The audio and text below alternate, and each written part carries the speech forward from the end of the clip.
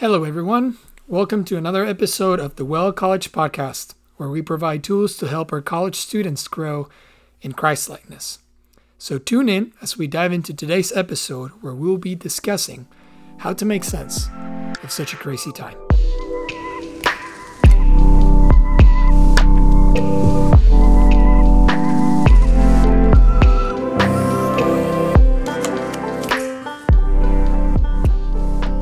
I hope that all is well with you and that you're staying safe in this time. And I wanted to start today's episode with a little recap. Last week's episode, I briefly addressed the personal opportunities that we've been given in this time frame. And I promised you that we would talk about communal opportunities in this episode. So the goal for today is for us to be reminded who we are as the people of God, and how that informs how we love and serve our neighbor as it is the heart of the Father. So perfect. That's the goal. So at first, I want to give you a resource that I was consulting throughout this period of me reading for this episode. And that is Rodney Stark. He wrote a book called The Rise of Christianity, and it's just amazing. He has a chapter there about how the early church responded to epidemics and pandemics and all this stuff. And it's actually really, to me, it was almost devotional. I really loved it. But Rodney identifies two main pandemics that have happened early on in the church history, or early on in the history of the church. Let's put it that way. And he masterfully unpacks the beauty of how early Christians responded to the pandemics. So the first epidemic, he estimates that around a fourth or a third of the whole population of the empire suffered and died from this epidemic. That is a lot of people. If a fourth of the USA were affected by COVID-19 in a way that, people were just started dropping like flies, that would be about 75 million people. And though the numbers were way smaller back then, that's true, it's not the numbers that matter as much as the rate. A fourth or a third of people passed away. So that's a huge number. The second one, he states that there's a report that documents that about 5,000 people died in one day. 5,000. New York City yesterday, or today, I can't really remember. I'm sure it will change tomorrow, but I think recorded that there were 779 people that died in a single day. And that's been the highest that we have as far as I'm concerned. So 5,000 people is still way bigger and in a smaller population. So this was a big deal. So the reason why I'm telling you this is to remind you that we are in good company. We're in good company in regards to experiencing calamity and crisis. An article that I read this week put it the best way that I've heard anybody put it. And it's this, quote, "The modern world has suddenly become reacquainted with the oldest traveling companion of human history. That is existential dread and the fear of unavoidable, inscrutable death." End of quote. Though that not, I don't know how to say this in English, though that might not be as comforting.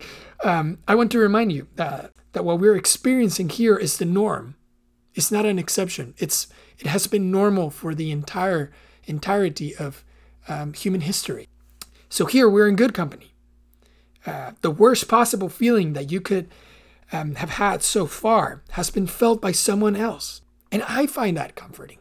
I don't know about you, but I find it comforting. The fact that there have been other believers and there have been other people that have faced more severe epidemics, and that we have records of these, is actually really encouraging in my mind. So first, I want to read to you two quotes that report how people, reacted to epidemics in history. So the first one comes early on in the mid-200s after Christ. A plague breaks out in Egypt, and this guy Dionysius of Alexandria writes from the city, and he says, quote, at the first onset of the disease, the non-believers pushed the sufferers away and fled from their dearest, throwing them into the roads before they were dead, and treated unburied corpses as dirt, hoping thereby to avert the spread and contagion of the fatal disease. End of quote. Now, there's another person that I found. His name is Boccaccio. He's a poet from Florence, and during the outbreak of the bubonic plague in the mid-1300s, he writes this quote, "Enough that a sore affliction enters so deep into the minds of men and women, that in the horror, therefore, brother was forsaken by brother, nephew by uncle, brother by sister, and oftentimes husband by wife. Fathers and mothers were found to abandon their own children, untended, unvisited, to their own fate, as if they had been strangers." End quote. So what we see here in two different instances, in different times in history, and still true of us today, is that in our natural state, if we were left to our natural tendencies, we will lean towards self-preservation. And this is understandable. I mean, I've seen it in my own life. I'm sure you've seen it in yours. But I am definitely sure that at least you've seen it in the lives of the people around us. Right? In the supermarket, people are fighting over toilet paper and hand sanitizer and Lysol and et cetera, et cetera, et cetera. Our natural tendency is to lean towards self-preservation. But yet we see the life of Jesus, and this is not true for him. If anything, it's actually the opposite, right? That he would count our interests before his in coming and becoming nothing and emptying himself to become a servant, right? And putting that call upon us as his people to imitate our master and our Lord, who said that if anybody is worthy of me, and I'm paraphrasing here, take your own cross and follow me, right? Die to yourself. This is the call of Jesus. So what I want to see is how Christians in history have adopted this calling to be like Christ to others, to not be self-centered, but self-emptying, if that's a word. So here I have a couple of quotes for you.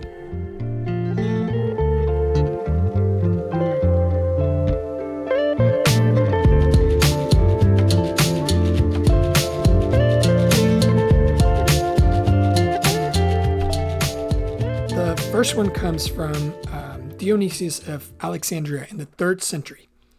And he says, quote, "Most of our brother Christians show unbounded love and loyalty, never sparing themselves and thinking only of one another.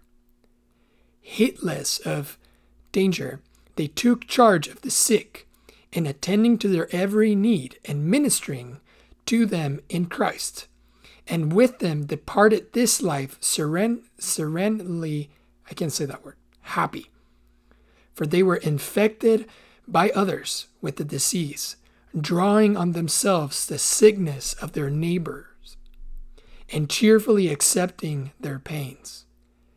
And many, in nursing and curing others, transferred their death to themselves and die in their stead." End quote.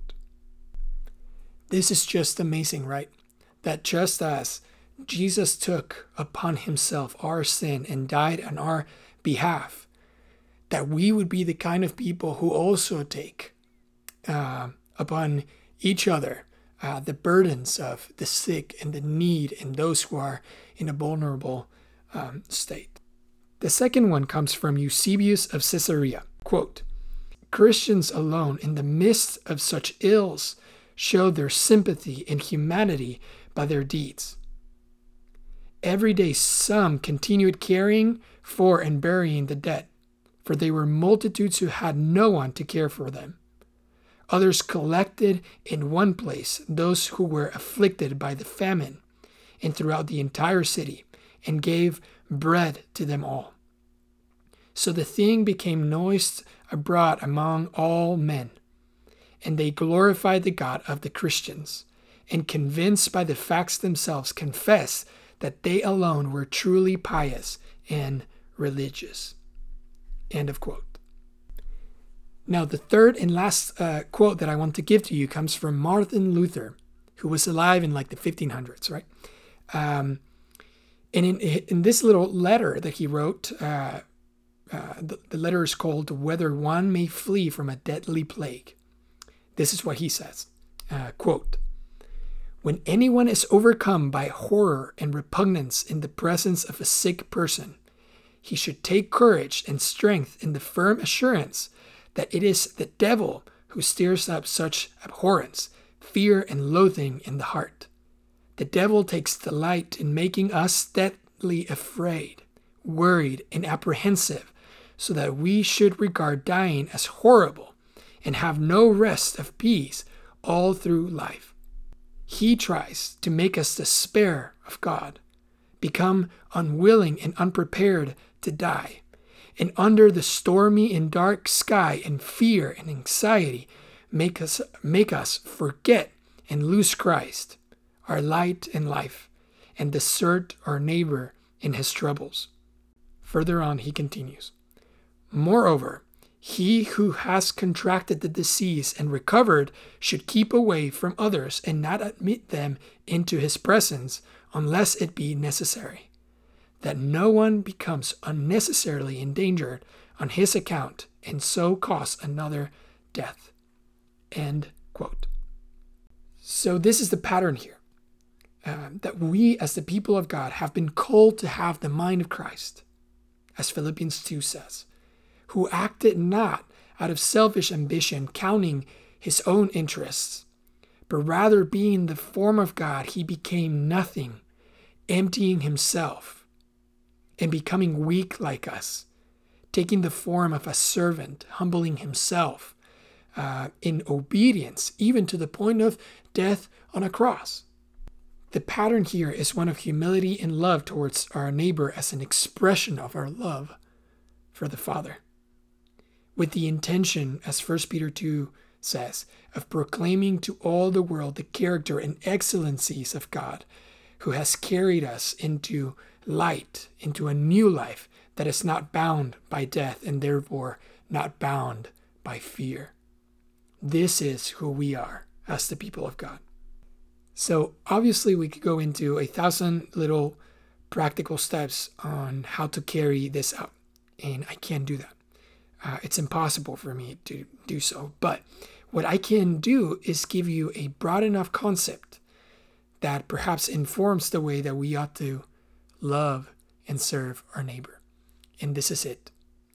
We as the people of God do not turn away from those who are in need. There are many disclaimers and exceptions to this. I can't think of all of them. A couple of them, perhaps, people will take advantage of you. That is true. Another one is perhaps sometimes trying to help is more harmful than helpful. And out of love for your neighbor, you should abstain from participating in something like that. But that's still, whatever disclaimer you put there, still does not negate the truthfulness of this concept, that we as the people of God do not turn away from those who are in need. Let me give you a couple of verses that I think support this. The first one, Matthew 25:35-40. "Lord, when did we see you hungry and fed you? Or when did we see you thirsty and gave you a drink?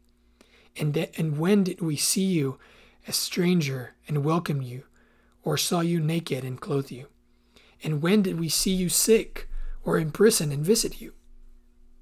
And the king will answer them, "Truly I say to you, as you did it to one of the least of these, my brothers, you did also for me." 1 John 3:16-18. "By this we know love, that he laid down his life for us, and we ought to lay down our lives for the brothers. But if anyone has the world's goods and sees his brother in need, yet closes his hand against him, how does God's love abide in him? Little children, let us not love in word or talk, but in deed and in truth. Cool. Another one, Old Testament text, love it. And it's this, Ezekiel 16:49. This actually refers to Sodom and Gomorrah, and we tend to think that Sodom and Gomorrah's, capital sin for which they were destroyed was sexual depravity. But Ezekiel tells us in chapter 16, it says, "Behold, this was the guilt of your sister Sodom. She and her daughters had pride, excess of food, and prosperous ease, but they did not aid the poor and the needy." Another one, Psalm 41, 1, 2, 3, and this will be the last one. "Blessed are those who have regard for the weak. The Lord delivers them in times of trouble." This is who we are as the people of God. I hope that you see the pattern there. We do not turn away from those who are in need. And again, for my own conscience, use discernment and wisdom when it comes to helping others. With that said, I want to move into a little bit of practicals, and then we'll be done with this episode. So here are some practicals. First, do you know of anyone who is in need? This can be physical, emotional, or spiritual. Perhaps a friend who struggles with depression that you can give them a call, or a neighbor who's disabled, or someone that just lost someone. There's a lot going around in which we can actually help. The second one is practicing hygiene. Now, the motivation behind practicing hygiene is different from the world. The world practices hygiene for self-preservation. We are called to practice hygiene out of the preservation of others, for the love of others, for the safety of others. This is especially true if you're visiting or helping a neighbor who is fragile, or who is old, or who has other diseases that might lead to, a very severe response to the COVID-19. This is especially true in those cases. Practice hygiene out of love of neighbor. The third one is for us to listen to our authorities. The World Health Organization, and perhaps whatever local authority it is that you have that are putting time and effort and energy, sacrificing, perhaps being with their families for the sake of fulfilling their duty and keeping us safe as citizens. And, we're in Romans 13, I think is where Paul encourages us to submit to the authorities. Now, the fourth one is contact your local hospital, homeless shelter, or perhaps I think they're called the senior assisted living facilities, whatever they're called, and just call up and see if there's anything that perhaps you can do to help. And most importantly, take very seriously whatever measures or whatever instructions it is that they give to you in regards to how to best and actually help them, instead of it being detrimental. So that's it. That's all that I have for us. And thank you for tuning in. Hope that this episode is helpful. If you have any questions or any comments, or would like to be in the loop of what it is that it's going on during the week, send us an email at college@thewellAbilene.com. And you can also follow us on Instagram at The Well College. And see you next time. Have fun.